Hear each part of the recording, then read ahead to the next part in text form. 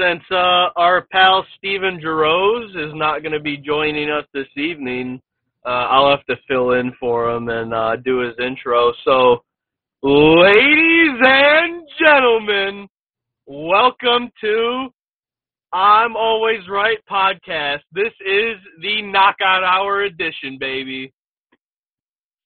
Let's go. Number 3, we got a lot to talk about. UFC 294. We got Michael and Kyle and myself, Tyler. So, all right. I'll hand it over to Michael. Let's get into it. Heck yeah, Tyler. Yeah, like you said, this is the Knockout Hour edition of the I'm Always Right Sports podcast. I'm your host, the Merc Son Mike Merkel. We have the whaleman Kyle Budzanowski here. He is on his phone driving home, so he's going to be in and out. I think he's on right now. So, Kyle, how are you doing? Mike, I'm doing good. Can you hear me? Yeah, good? I got you. Yeah, we're all set. Okay, Mike. I'm driving home, after a 2-hour class. If any cops see me, they might think I'm a little inebriated, but wouldn't be the first time drive. Anyway, so feels good. 294 feels good to be back in a pay-per-view. It feels like it's been a long time since we got a pay-per-view. This pay-per-view was a little weird. That 2 p.m. start, there was a lot of weirdness that happened. Those doctors I don't know who those doctors were, but that guy said, no, you didn't get your balls kicked. Then he proceeded to throw up, but, feeling good. Awesome. And then, like Tyler said, we don't have Steven on the show, so we can't make fun of him for his picks, but we do have Tyler filling in. Tyler, how have you been the last couple weeks here? I've been doing pretty good. It hurt me pretty bad watching the Lions get spanked over the weekend. But, at least I got to have some fun, watch some UFC the night before. And, I'll be off camera driving home as well because my wife is a nurse and she left her badge at home. So, unfortunately we have more responsibilities and things to do than just talk about sports, Yeah, I guess so. Like, it couldn't be me. I'm the only one that's home, ready to go for this show. But yeah, no, we had a very exciting UFC 294, and we're going to get into it by starting with our opening fight here. So, first fight out, we had Said Nurmagomedov taking on Muin Garouf. And Said Nurmagomedov, just like all the other Nurmagomedovs, a minute and 13 seconds in, wins by submission. All three of us last week predicted that. I don't think anyone was too shocked by the outcome. Tyler, what did you see out of Said Nurmagomedov? So, like all these Dagestani guys, I mean, at this point, when do we learn to just never doubt anybody with a chin strap beard walking into the octagon? Like, and his last name's Nurmagomedov. Like, they're just going to be a beast on the ground. Like, all of those guys, and Nurmagomedov, of course, is one of them. He just has a different level of strength. He's like a boa constrictor. Once he gets a hold of you, it's just hard to get out of it, especially when he gets something like a guillotine in deep. I was a little bummed out because I think, if that fight went a little longer, it would have been a bit more interesting, but Nurmagomedov win by submission was not something I was at all surprised by. Maybe not the guillotine. I was expecting, more of like a rear naked or some kind of, arm leg bar. But, what did you think? Yeah, no, I wasn't shocked at all. When we were doing our prediction for this fight, I thought, first, second round submission would be kind of the area that they would go into. Obviously, a minute and 13 seconds into the first round is something that's, not necessarily that quickly, but I was very impressed overall. And I think Garouf is a really good opponent in the bantamweight division for him, and he made it look really easy. Yeah. And so I guess the next point here is, how impressive he looked. Do you think he gets that fight with like a top 10 guy next, or do you think he needs a couple more under his belt before he kind of moves up into the the top of the bantamweight division? I think he deserves a top 10 shot at this point. I don't think that bantamweight is as stacked as maybe some of the other divisions, and maybe if this fight went to decision, maybe if he won by split, then you could argue that he doesn't deserve the shot yet. But for him to make, such quick work of his opponent, finishing him by submission in the first round, I think that, it says something. That's a statement to Dana saying, hey, I'm ready for this next level. Yeah, totally. And just kind of looking through it, I mean, his last fight before this one, he lost by unanimous decision, but most of his other fights have been, submission wins within a round or two. So, yes. And he's, 18-3 record overall, 6-0 when doing submissions. So, I think he is a beast in the division and someone that I don't think they're going to be taking lightly, for years to come here. So I do think he gets that top 10 shot sooner rather than later. Me too. He has the resume for it.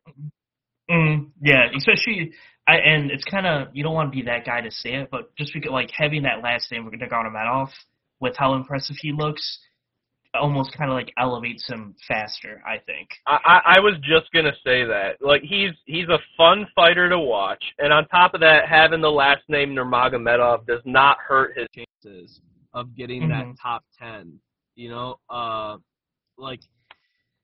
That last name, it's kind of a draw for the audience. Everybody still talks about Khabib. Everybody knows that last name. UFC knows that they can use that name to promote his fights. Mm-hmm. Yeah, no, and I think you see it how his last couple fights were either on Fight Nights or... I was just gonna say how his last couple fights are on, the prelims or on Fight Nights, and this is his first real main number card. So I think they're giving him that trust, kind of like they did with Sean O'Malley a couple years ago, where they put him in the intro of the UFC cards. He shows off, and now it's like, man, he could be a player now. So I think it's something there. But Speaking of these crazy guys, the next fight here, we had our middleweight fight. Ikram Ankalaev knocks out Wallery Alvarez in the first round, 2 minutes into the first round, with that flying knee combo that he threw. Walk me through this one too. How'd you like him? 2 minutes into the first round, getting the knockout's pretty insane for the middleweights. Yeah, that was crazy. So I had him winning. What I think was crazy about that fight is, with a lot of the other, Dagestan, that type of here, one second, Michael. Oh no, you're good. I'll throw this one over to Kyle real quick here then. You got these, crazy Dagestani guys. What was your reaction to this one? Wasn't able to watch these fights, or the first few fights, had a prior commitment, but, I picked him to win, obviously. If you look at the pictures of every single guy who won on every single fight for this whole card, you could find a chin strap beard, and you just knew that guy was going to either dominate with strikes or easy submission or easy ground and pound. And we saw a pure domination on the feet this time, and I wasn't able to watch it, so I don't know the complexities of what was happening, how he was dominated. I know I saw that flying knee. Everyone kind of saw that one. That was crazy. But watching stats, you could tell it was just pure domination on the feet. And what else do you expect from the boys with the V's, like I like to say? Yeah. So I'll shoot that over to you. Well, keep going on your point on this middleweight fight. Yeah. Anyway, sorry about that. So what I saw with a lot of these fights in the main card, so what he did, I thought was impressive. We saw a lot of them kind of hang back initially,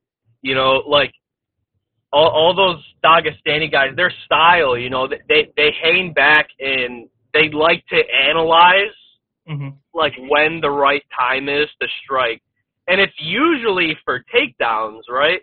But, he ended up catching him with that switch knee not only a switch knee, but a switch flying knee, which was beautifully timed. Mm-hmm. I couldn't believe the way that he got that to land. And then, when he had him right up against the cage, I mean, it was perfect. He just rained down punches. I mean, you could argue that, the other guy, he's trying to dip, slip, make a miss, but I don't think, if I'm, calling that fight, if I'm the ref, I don't think I could let that last any longer. I mean, he was just getting battered. Yeah, this felt very textbook combo to kind of a finish that you see all the time here, where he hits him with that knee, he kind of shutters him down, and then every follow-up punch felt like perfectly timed, right in the right spot, and it was like after 2 or 3 punches, I was like, there's no way to keep this fight going any longer. Like he was out, and it was pretty easy win here, I think, for Ikram. So I guess same question with Saeed. I'll ask for Ikram here. I mean, he doesn't have as much of the resume. He is 15-1 as an overall fighter, but I don't think he's kind of been around the scene as much as Saeed. Where do you see kind of Ikram's next fight and next opportunity being? And that was against Alves, right? Yeah. Mm-hmm. Yeah, Elvis. Yeah. Alves, he's no slouch. Mm-hmm. It was a very impressive. For sure. Right. It was an impressive finish. I think, people always kind of like to say, that was an impressive finish whenever anyone gets knocked out. I don't necessarily think that's always the case, but I would say that for this fight, just because of the precision of that switch knee and the timing of it. He knew exactly when to throw that and where to put that knee. Like I couldn't believe it. I'll compare it to like Derek Lewis's knee last time he fought. It was a great knockout. I don't know if I would consider it as impressive as Ikram's, just because it was not nearly as technical. He just kind of went in there, jumped with his knee up like he was throwing an NBA layup, and it just happened to land on the guy's chin. But this was timed out. This was precise. This was, he meant to throw that knee for a reason. He meant to throw it exactly where it landed. I mean, that was just a crazy finish.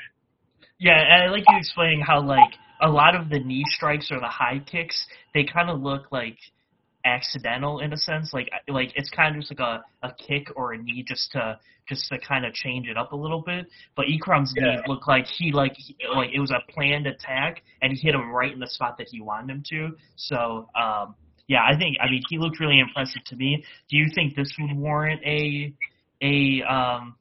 top middleweight guy, or are we still kind of, you want to see a little more out of him before he kind of takes that jump? Now, this one is a little bit more borderline to me because there are some names in middleweight, especially now that I don't know if Kamaru Usman's going to continue to fight middleweight, but he's somebody that I think deserves to be up there in that top 10 conversation, even though he hasn't won a middleweight fight yet. But with Ikram, I would say the style in which he won, I think I wouldn't say he deserves to fight a guy who's top 5, maybe not even top 8. But if you want to throw him in a fight against, the number 9 or 10 contender, or maybe somebody who's just outside of that, I don't think that's ridiculous at all. I would say the fashion in the way that he won this fight against Alves gives him some street cred in the UFC, enough to warrant, giving him some better competition. Yeah, definitely. Just trying to look up the divisional rankings here really quick to see who's kind of in that, maybe the 5 to 10 range in the middleweights and who a good opponent would be. I mean, because his fight IQ looked ridiculous. The same with everybody who won on the main card, it was fight IQ, fight IQ, fight IQ. Like, yeah. So right here I have so guys like Derek Brunson, Roman Dulizzi, Marvin Vittori. I think those are some guys that I would be kind of interested in if they want to give Ikram a chance at a top 10 guy, like a lower top 10 guy. I think there are some guys out there that'd be interested to see how he kind of fares at this point. I would like to see him fight Vittori. I think Vittori is he's got some name recognition, being one of the main Italian fighters.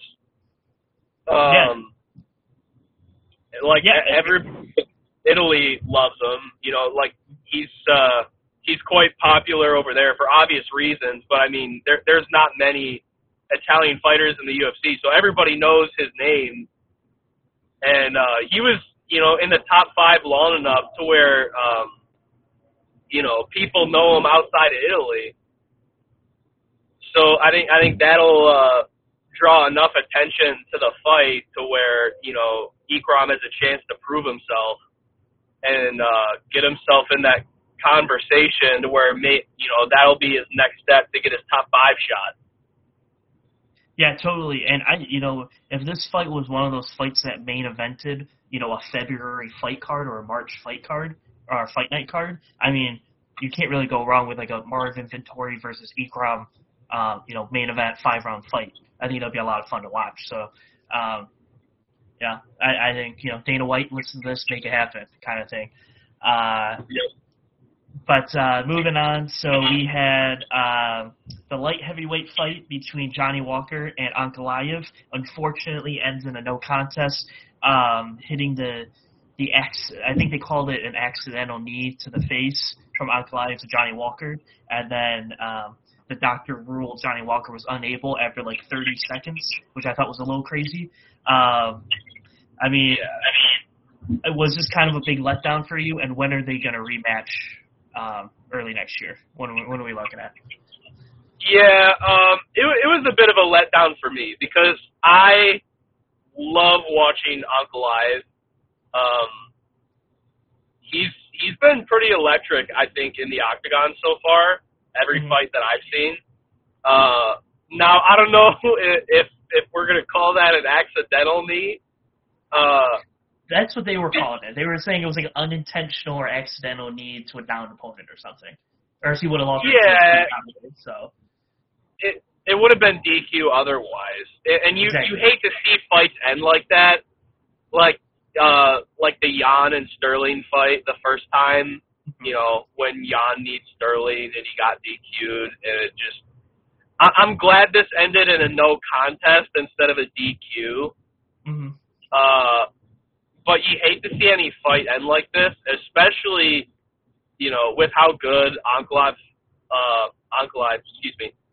looked in the fight before that happened. You know, to me that was kind of a letdown because this is another guy that is quickly rising through the rankings. Yeah, and I mean, I guess before I kind of break into the fight a little bit, do you think that the doctor stopped it too early? Like, do you think Johnny Walker should have had a little more? Because generally they give the guy like 5 minutes, and then if they can't, you know, figure things out, then they kind of call it. I feel like the doctor called it after like a minute, and I was like, I would like give him some time in the heat of the moment to like get his bearings and stuff after getting kneed in the face. They should have took the full 5 minutes. I mean, you can check the guy's pupils all you want, but let's be honest. You know, these guys are getting concussions every fight, whether the fight gets stopped or not. You know. Yeah. And not to cut you off, but I think what they said afterwards was the doctor asked Johnny Walker where he was, and he said the desert, and they called it that he didn't know where he was, which I was like, Abu Dhabi, the desert, isn't necessarily like so far off. It could be like a bit of a language barrier thing. We don't really know. I mean, if I'm not going to sit here and argue with the doc, right? But what I will say, you know, in giving the doc the benefit of the doubt, even though I hate the stoppage, is that, like, with knees and kicks to the head, it's, especially knees where it's such a short distance, where, the leg coming out of that chamber just still has so much speed and force. I mean, when you're talking about head trauma like that, I mean, it's better to be safe than sorry, because, I mean, who knows, how much his dome got rattled, really. Mm-hmm. Yeah, no, 100%. I'm not, like, saying that they should have kept going with the fight or anything. I just think that they should have waited a little longer and really, like, tried to figure out if he was okay. Because right after they called it, he started, like, walking out like he was fine. So, like, yeah. it was one of those, like, I was like, I kind of wish they would have just took a few more minutes to see if he could have gone, because I think this fight could be a lot of fun regardless. I would have liked to see that as well, and obviously they're going to run the rematch. Mm-hmm. And that's the question is that a fight night main event early next year, do you think? Is that kind of where we're leaning? Yeah, fight night main event, or if they throw it on another main card. To me, it doesn't matter. I think it would be a little more fun if they threw it on a fight night, give us a little something to look forward to before the next main card. Yes, like we talked with the Ikram one, I think throwing some of these up and rising big name guys, I think on these fight nights, I think could be a lot of fun. So Ikram throwing him on the next one, I think this fight in general, throwing it on one of the next fight nights, I think would get a lot of eyeballs on for a card that's usually not that good. Yep, and the reason that I would like to see it on a fight night too, rather than a main card, is because with a fight ending in no contest like that, I'd like to see 5 rounds, because I don't want there to be any kind of not debate, but I want the winner of the fight to be a little bit more clear, less up for debate. I want somebody to go out there, 5 rounds and really make a name for themselves, so that way we can say, this ended in a draw the first time, but one of these guys, clearly came out on top in this 5-round rematch. Whereas, sometimes in a 3-round match, you don't always, you get these split decisions that you could make an argument one way or the other, and that just happens less often through 5 rounds. Yeah, no, I totally agree. And I mean, there's not a lot for the fight itself to get into here, obviously, because it only went 3 minutes before that stoppage. But I'd be excited to hopefully see this fight kind of down the line in the next couple months to see who really comes out, and if Ankalaev can really come out and beat Johnny Walker, or if Johnny Walker gets that big upset, because he was the underdog by plus 260, so it would have been interesting either way. But I think it's time now. I mean, we're a good 25 minutes into this, and we haven't even gotten to the big 2 fights yet here. And I know Kyle's been dying to talk about these, so I'll invite him in if he's in range as well here for this first one. Middleweight fight, we had Kamaru Usman taking on Khamzat Chimaev. Obviously, Chimaev takes the majority decision win over Kamaru Usman. I'll throw this one to Kyle, since he's been listening to us chat for the last 20 minutes here. Kyle, what did you see out of Khamzat, and how did you think about this fight? Oh man, it was a tale of 2 fights, and there's obviously the first round, which was all Khamzat, so much that it was basically a clear 10-8 round to everybody. He was able to easily take Kamaru Usman down. He was able to control him. He was able to take the back. By the end of the first round, I was like, my God, I'm surprised he even made it. And so going into that second round, I'm like, this is not looking good for Kamaru. But then all of a sudden, all that high intensity energy that Khamzat usually has was gone, and he slowed down a lot. He was very kind of cautious on what he didn't throw any takedowns. He was just kind of picking and choosing, and Kamaru was able to kind of fight back into this fight a little bit, and it was pretty similar in the third round.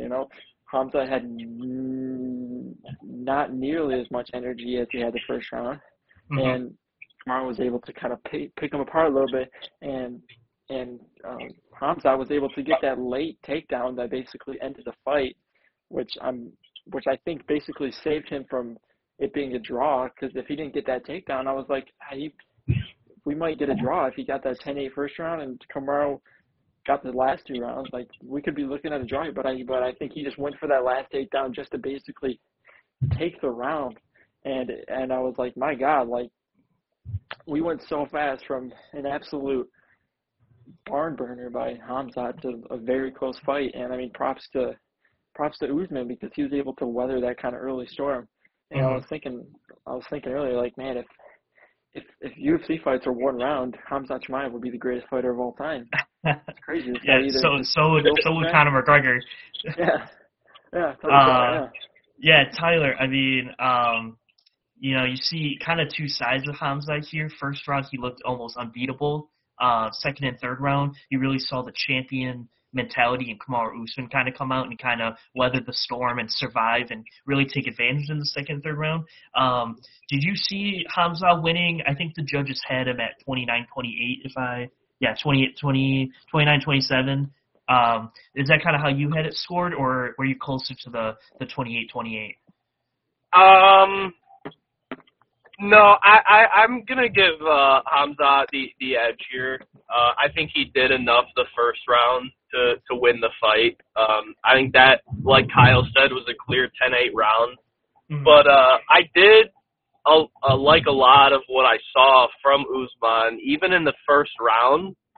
I mean, Hamza, the last few fights, he just has this habit of always coming out swinging. We saw it last time against Kevin Holland. Even though that was a bit of a cheap shot with that, glove tap or missed glove tap. Mm-hmm. But when he came out, just throwing haymakers against Usman, that first takedown that Hamza had, I mean, people kind of forget now that Kamaru Usman was initially, a grappling specialist. And you kind of saw that there. He had to work for that first takedown. And, after he broke him down a bit on the mat, the next couple got a bit easier. But, we really saw that cardio come into play later in the fight. And Kamaru Usman, I mean, he's got some of the best endurance in the UFC. We've seen that in previous fights, and we saw it over the weekend. Mm-hmm. And I think if that was 5 rounds, I wouldn't be surprised if Usman would win that. I think really the last takedown, like Kyle said, is really what sealed the deal. But, it was leaning more towards Usman near the end, I think. Yeah, no, I think it was leading Hamza here. I think it was leading. I think Usman was getting the momentum and really kind of pushing to the draw until Hamza kind of got that last takedown. But speaking of both these guys, I mean, both these guys are now in very different situations. Hamza, now is officially the number 1 contender for the middleweight fight or middleweight title for Sean Strickland. That's going to be Sean Strickland's next fight. And Kamaru Usman is kind of up in the air. I guess we can start with Hamza here. I mean, where do you see stylistically him matching up with Sean Strickland, and how do you see that future fight for the middleweight title kind of playing out at this point? Sorry, were you talking to me? I mean, whoever wants to take it. I mean, Okay. Kyle hasn't been on a lot, so we can throw it to Kyle, but it was kind of anyway. Sure. No, but yeah, I've been thinking about this one a lot, and like it's almost like once we see this fight, it's like we're gonna see the exact same thing. And if Hamza, well, I guess we could say this. Hamza did say that he might have broke his hand, so for whatever that means, maybe he broke his hand, and that's why he was looking, but. It's kind of been a theme with Hamza, is where he is basically a crazy man in the first round, and then if he can't get that first round finish, then it's going to be a lot slower for the next however many rounds. But with that being said, I feel like we're going to be seeing the exact same thing. I mean, obviously Sean Strickland is a lot different than Kamaru Usman stylistically. He's very defensively intelligent, likes to strike when he gets his opportunities. But I feel like if in a 5-round fight, like, Hamza never fought in a 5-round fight. Like, if if he gets tired after one round and he's going to fight 4 more rounds, Mm-hmm. as much of an advantage as I think he has, as Hamzat has on the ground over Strickland, if Strickland can just get out of that first round, I think Strickland would win that one easily because if Hamzat has to make it a stand-up, pick your poison game, then I feel like Sean Strickland showed us that he could do that all day. And as if you would have asked me this before this Usman fight, I would have been like, I don't know, Hamzat's kind of just a beast, and and Sean Strickland isn't really known. I mean, he's got good defensive wrestling. He's able to defend takedowns very well, but so was Usman, and he was only taken down once prior to this fight, and then he got taken down 4 times by Hamzat, which is just a crazy stat just to even think about. But I'm liking Sean Strickland a lot in this fight if he can just get through that first round. I mean, if Hamzat gets his back, he's able to get the rear naked choke or something like that, like it could be wraps and it could be over before we know it. But as far as if this fight can go the distance, I like Sean Strickland a lot. And I guess, Tyler, same thing to you. I mean, do you like Hamzat kind of early projections out stylistically against Sean, or do you think Sean would have an edge going in as champion, having that 5-round experience? Now, to answer that, I'll kind of circle back a bit to the Usman-Hamzat fight. Now, I don't think until Hamzat we've seen Usman fight a guy that strong before, with maybe the exception of Gilbert Burns. But, Hamzat was clearly a lot stronger physically than the competition that Usman has faced before.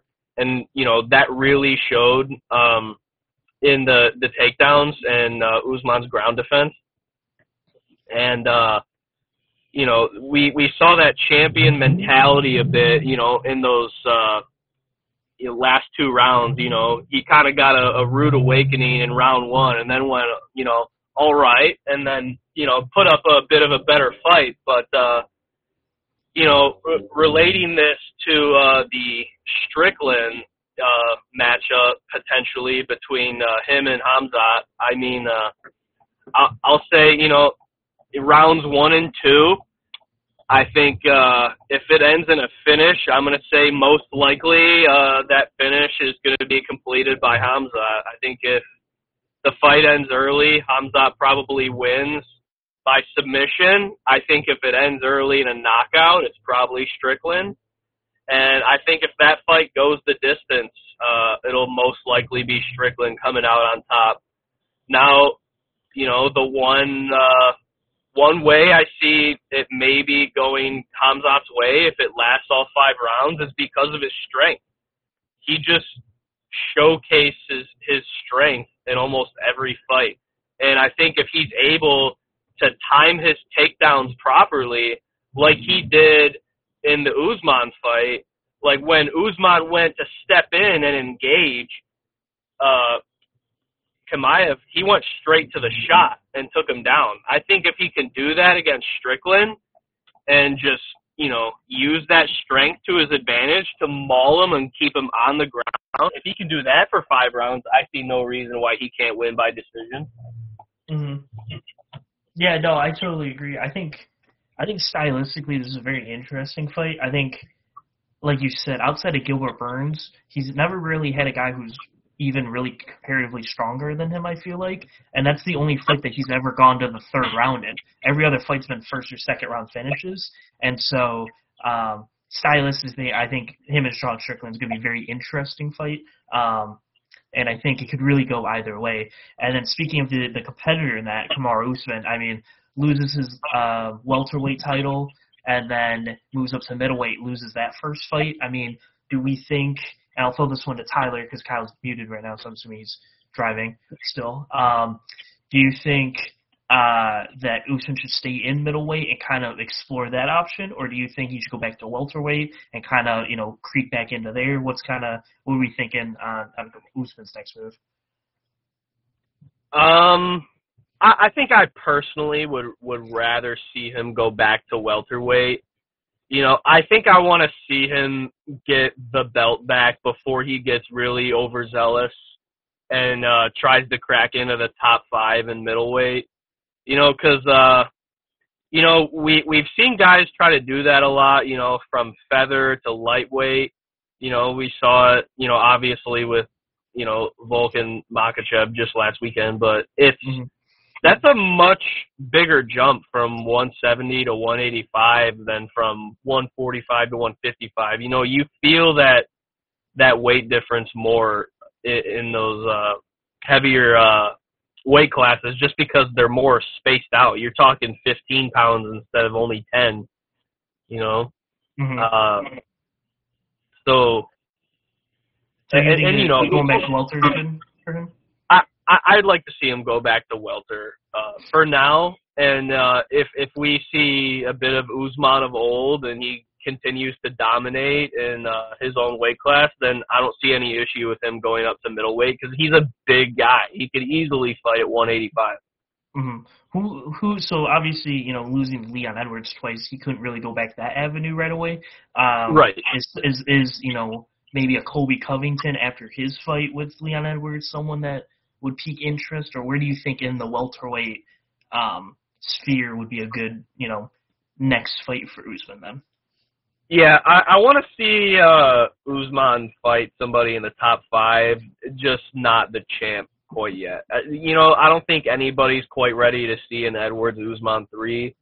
Depending on how this next fight shakes out between him and Colby Covington, I mean, if Covington loses, I think Usman is kind of like the no-brainer next challenger for the title.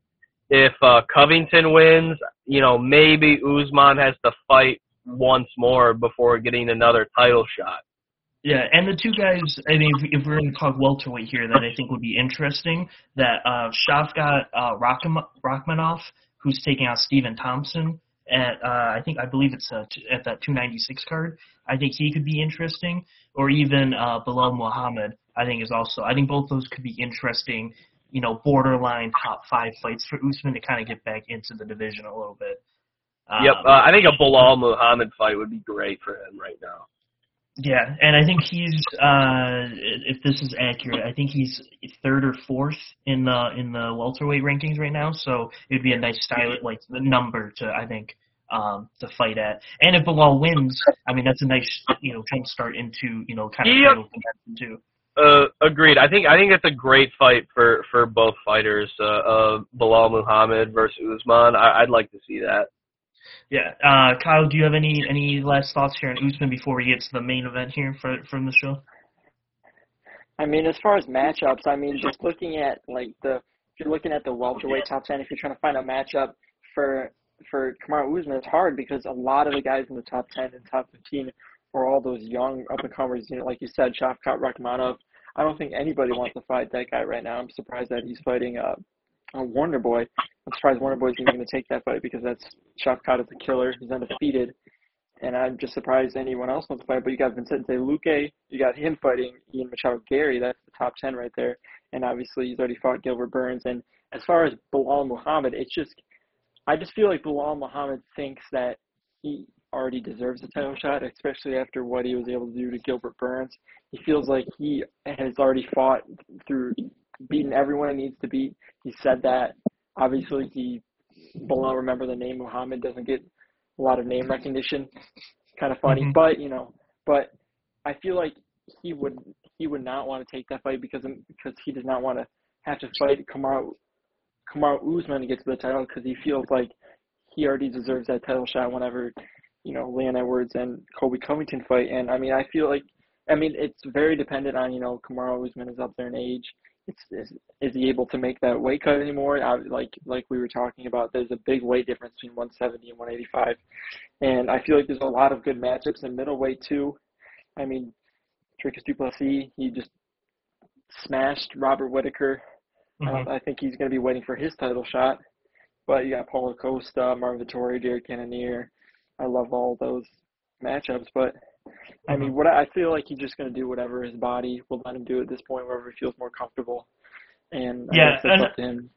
Yeah, I'm not necessarily saying he should jump into something right away, but, I think, planning something strategically to get either high in the in the welterweight where he was champion for a while, or kind of borderline middleweight, maybe not taking on the number one contender in the middleweight, maybe trying to jump down a little bit just to get your feet wet in middleweight, I think would be a good option for sure. And speaking of, we have this main event here that went some ways that some people on this panel thought, and some ways that did not think. Islam Makhachev knocks out Alexander Volkanovski. I don't believe in, like, what do you call it? I said that I couldn't imagine either one of these guys getting knocked out. And then right when I said it, Alexander Volkanovski got leg kicked and knocked out. So blame me if you want, but Islam Makhachev takes the win here by kick and then follow-up punches in 3 minutes in the first round, retains the lightweight title, and is pound for pound the second overall fighter of the Tuesday rankings. Tyler, I mean, I know you watched this one. What were your thoughts? I did not expect that to go that way. I mean, let's be honest. Nobody ever expects Volk to get knocked out. Mm-hmm. But a head kick, man. I would have thought if Makhachev won, it would have been by submission or decision. Mm-hmm. Not that he doesn't have the knockout power, but just Volk, I thought, even given with how their first fight went, he would have had the advantage striking. I mean, in their first fight, we saw, Volk got sat a couple of times, but he had a tough enough chin to kind of weather those big shots. Mm-hmm. But I thought it was going to be more of what we saw in the first fight, where his game plan was kind of to do that switch up, that switch stance going, between regular and southpaw, to kind of throw Makhachev off of his game and force him to kind of have to try to step in and engage and maybe, take shots, go for a takedown, giving him an opportunity to maybe counter with some punches or a knee or some kind of kick. But, like I was saying earlier, man, for some reason, the whole card of these Dagestani fighters just had that really high fight IQ, went in with a solid game plan, timed and executed that plan perfectly. And he set up that head kick, very nicely, and it worked out for him. He domed Volk and then just, went for the ground and pound, and it was over before we knew it. Yeah, I mean, it was not what I was expecting at all from this, especially when Volkanovski came out in the press conferences and said that he was going to be a little more aggressive and try to, be more aggressive in the early rounds, because that's kind of what killed him in the last fight. I didn't expect him to kind of just get caught with that leg kick so early. Kyle, we watched this fight together. What were your thoughts on this Volkanovski-Makhachev fight? All right, I need you to listen. I need you to listen close. This is only for Steven, so everyone else does not need to listen. I told Michael before this fight, I said, Michael, you cannot let Steven get emotional when he's making picks, like with Kamaru Usman and with Alexander Volkanovski. Like I was saying, well, actually, the last podcast that actually doesn't even exist. Our previews of this card are in the void. We may never hear them again, but like I did say in our preview of UFC 294, both Kamaru Usman and Alexander Volkanovski have to come off 12 days' notice to fight some of the most dangerous guys in the world. And like I said with the last fight, the exact same happened with this fight. Alexander Volkanovski was able to defend Islam's takedown. His takedown defense was very good. But Islam Makhachev's striking defense and striking was way better than absolutely anybody thought. And all I heard basically since the last fight was Alexander Volkanovski, if he can just get one more fight, he won that fight. It wasn't even close. He cooked Islam, yada, yada, yada. And I think it's time we put some respect on Islam Makhachev's name. Because he went out there, and like we all knew, Volk was could not be prepared. That's what I was telling Michael. I wish that this fight was on just normal terms so I could see the best version of both guys. And obviously, Alexander Volkanovski wasn't at his best. But with that being said, Islam Makhachev was able to pick apart. I mean, given that the fight was not very long, we do not have a lot of statistics to go off of. But Islam Makhachev was able to pick apart Alexander Volkanovski while at the same time not getting hit. I don't know the exact stat, but Volkanovski only had it was 5 or 6 significant strikes the whole fight, and Islam went 24 for 29, he was above 80%, and that's just crazy. If you would have said something like that before the first fight, I would have been there's no way this Islam guy he's a wrestler, he's like a Khabib, and now he's basically Khabib, but he can actually throw punches, and it's crazy. And I don't want to be like that guy who was oh, I saw this one coming.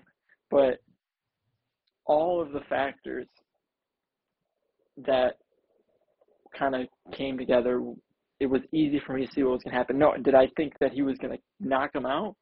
No, not at all. I mean, Volkanovski's never been knocked out in the UFC. I don't think anyone thought he was going to get TKO technically, but he was out. But Islam Makhachev was able to set up that head kick with the low kicks. He was able to kind of pick him apart, did not let Volkanovski do anything on the feet.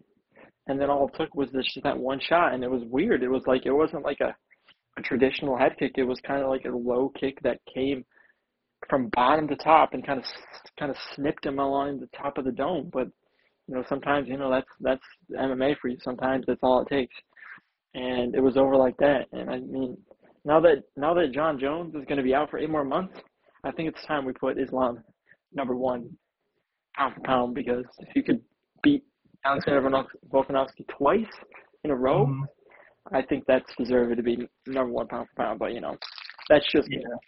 Yeah, I do think you have a point there. I think when you look at, and I know college football is not the perfect example of how to do power rankings by any means, but when you're a team that beats 2 or 3 ranked teams, you usually move above people that haven't played anybody. That's normally how the rankings work. I mean, Islam going out and beating the pound for pound 3rd best fighter in the world at this point, or at least, if not, he was the 2nd best fighter twice, one by decision and the other one by definitive knockout or TKO. I mean, is Islam Makhachev the number 1 pound for pound guy in the world now, or would you still say it's Jon Jones?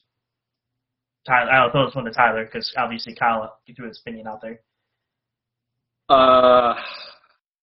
This is a tough call to me. I think.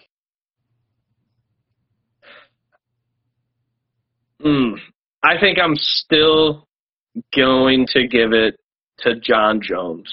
And this is the only reason for this is because,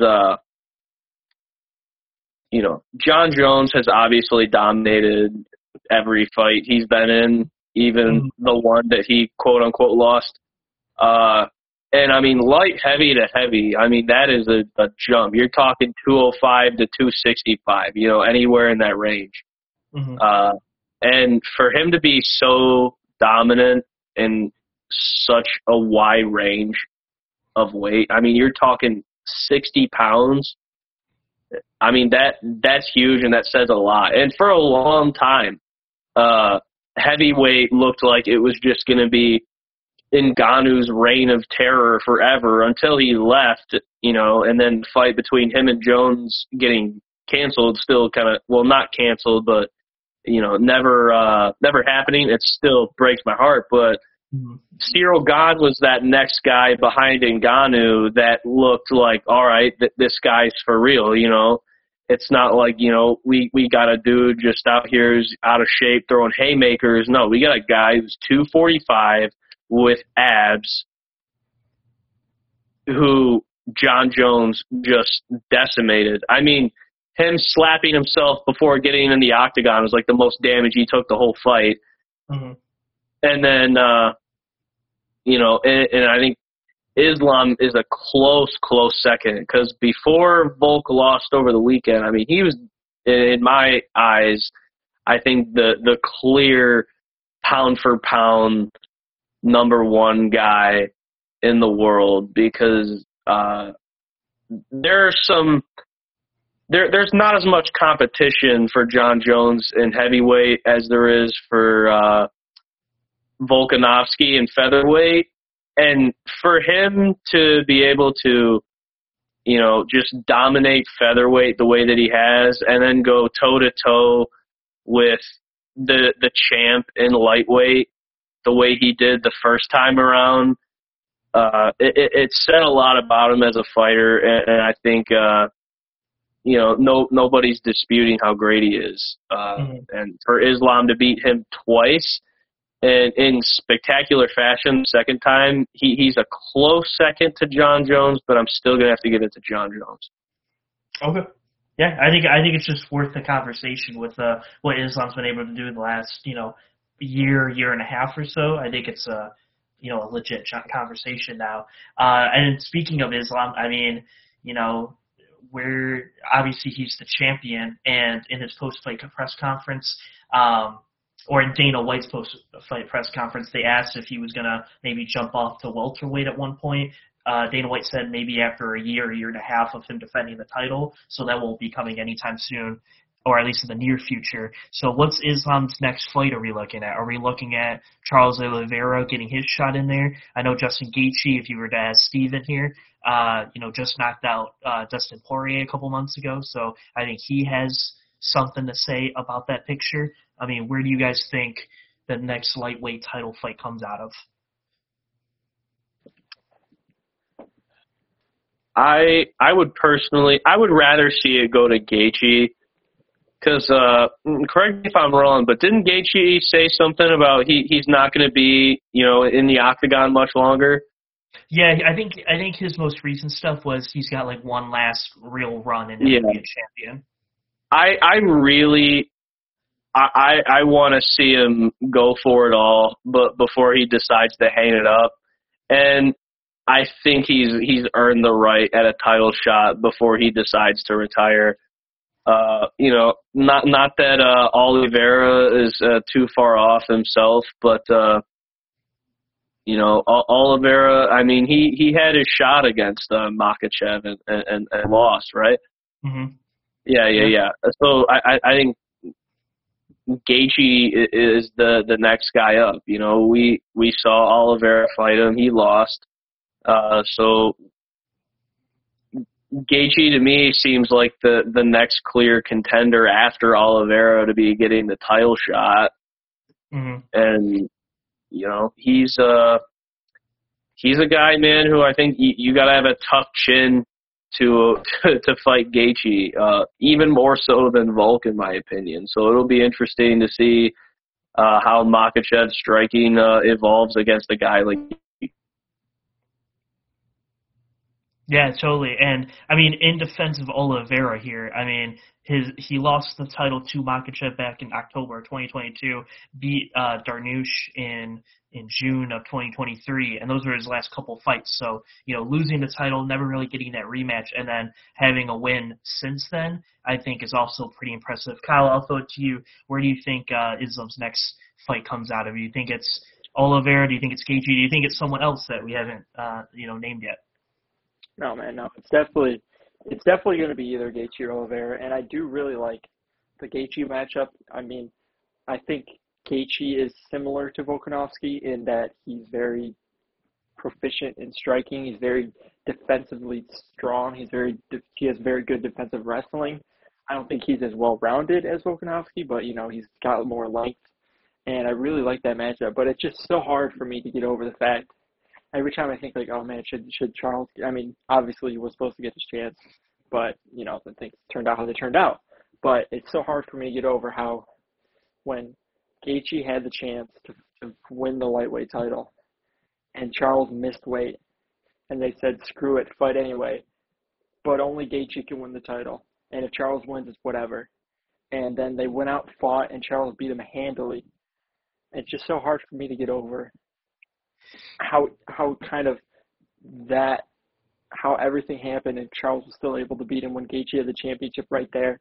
And when Charles, won his number one contender fight against Beneil Dariush to get the title fight again.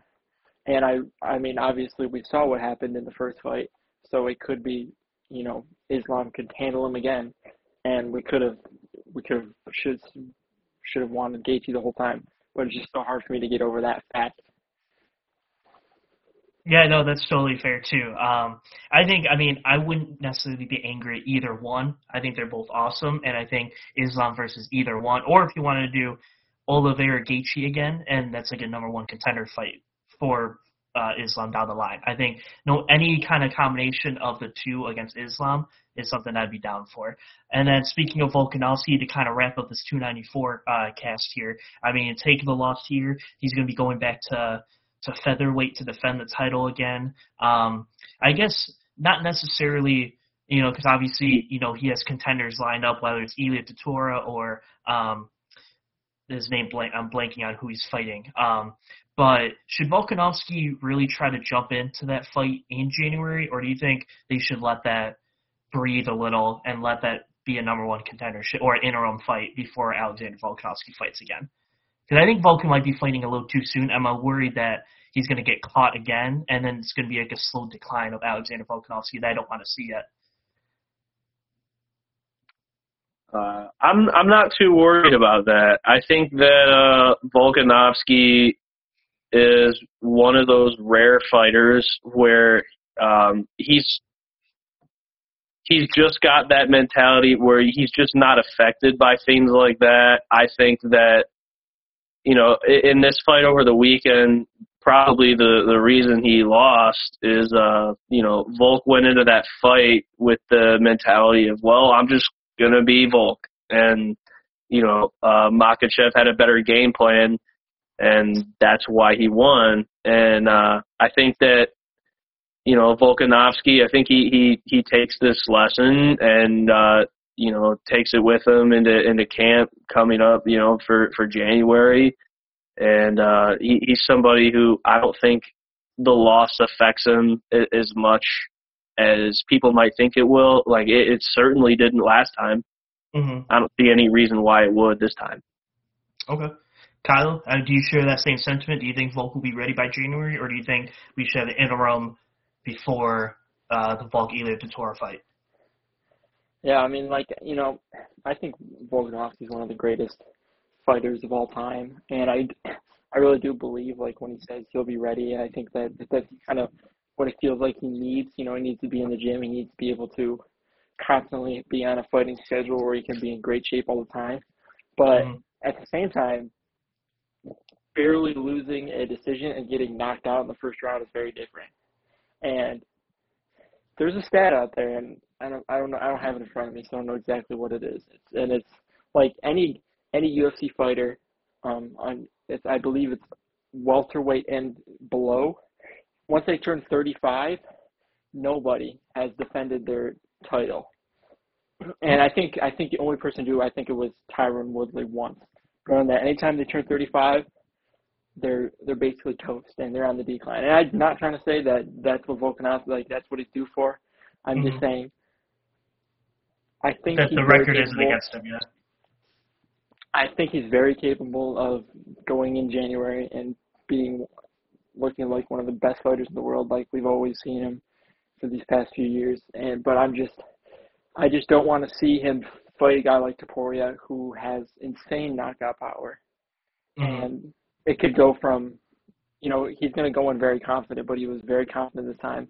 And I just don't want to see him getting possibly knocked out again. And then you're kind of in a place where it's like, okay, what do you even do from here? Because you've been knocked out twice in two different weight divisions, and that's probably real tough on your body. And I mean, I'm not saying that he shouldn't. I'm just saying he should be cautious before he goes and fights a guy like Topuria.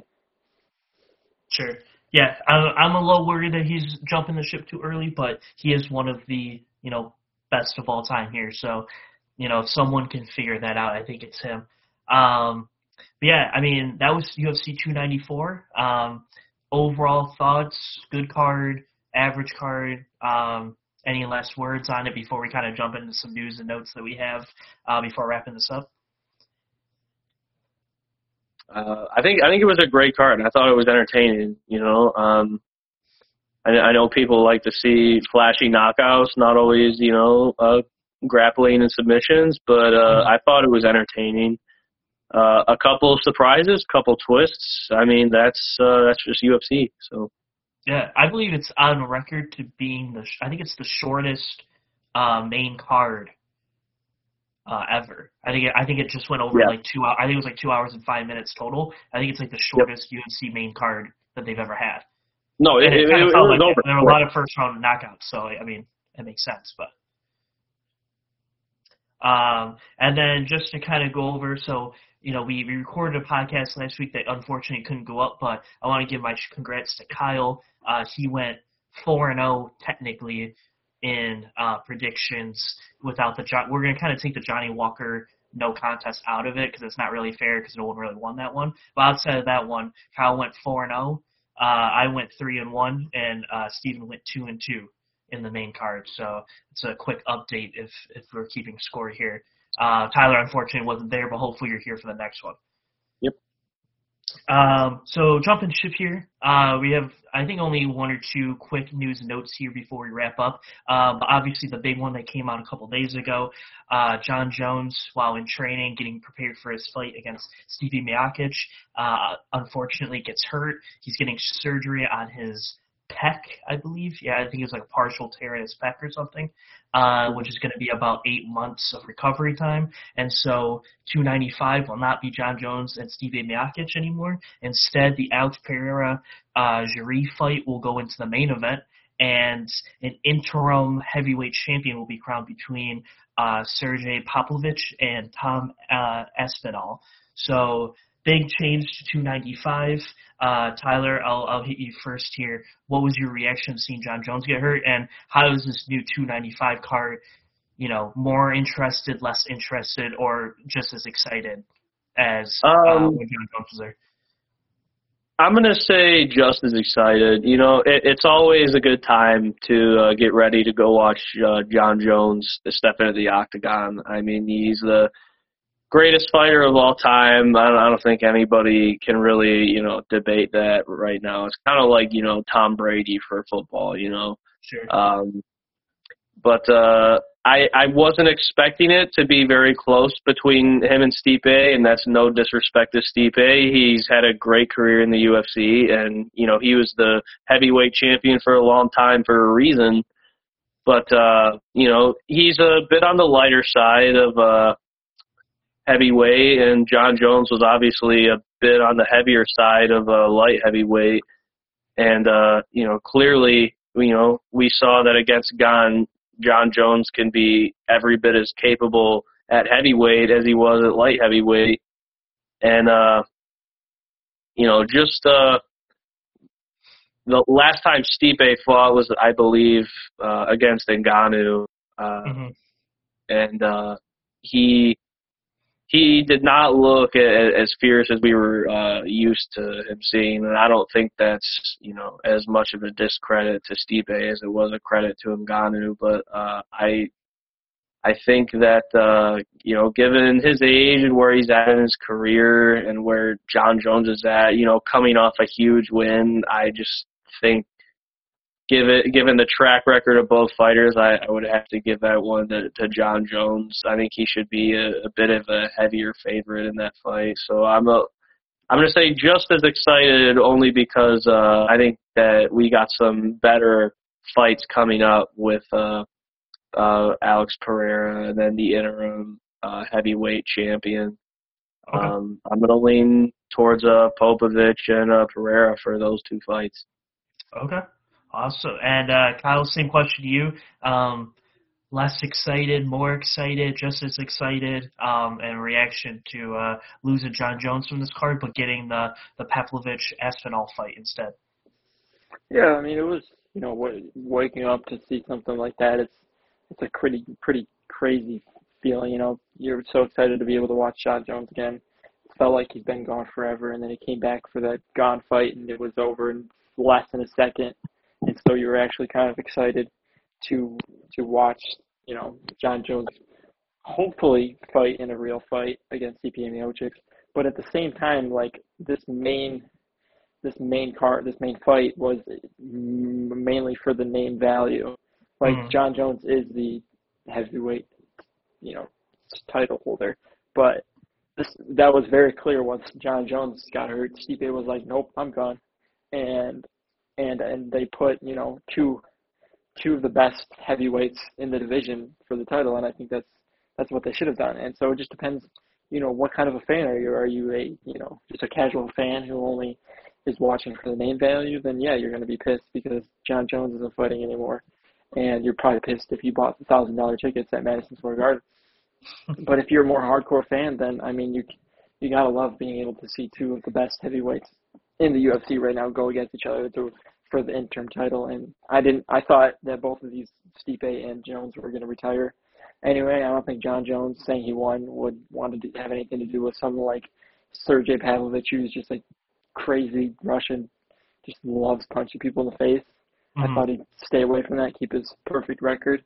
But no, if you're a big fan of the sport, then it's definitely a good thing to be able to get kind of the new faces atop the heavyweight division.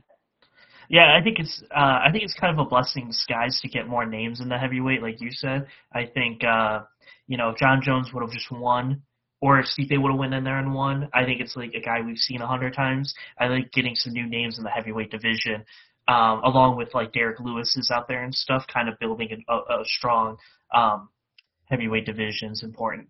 But yeah, I think that's everything we wanted to cover, unless I'm missing something. Kyle or Tyler, is there anything else you guys wanted to run through or discuss before we kind of wrap this one up?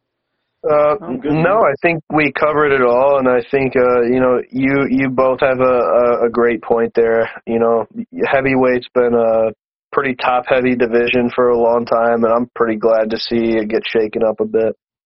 Mm-hmm. Kyle, anything else on your mind, or are you good to go on here? Good. Awesome. Well, that will be this week's show covering UFC 294 and that Jon Jones breaking news.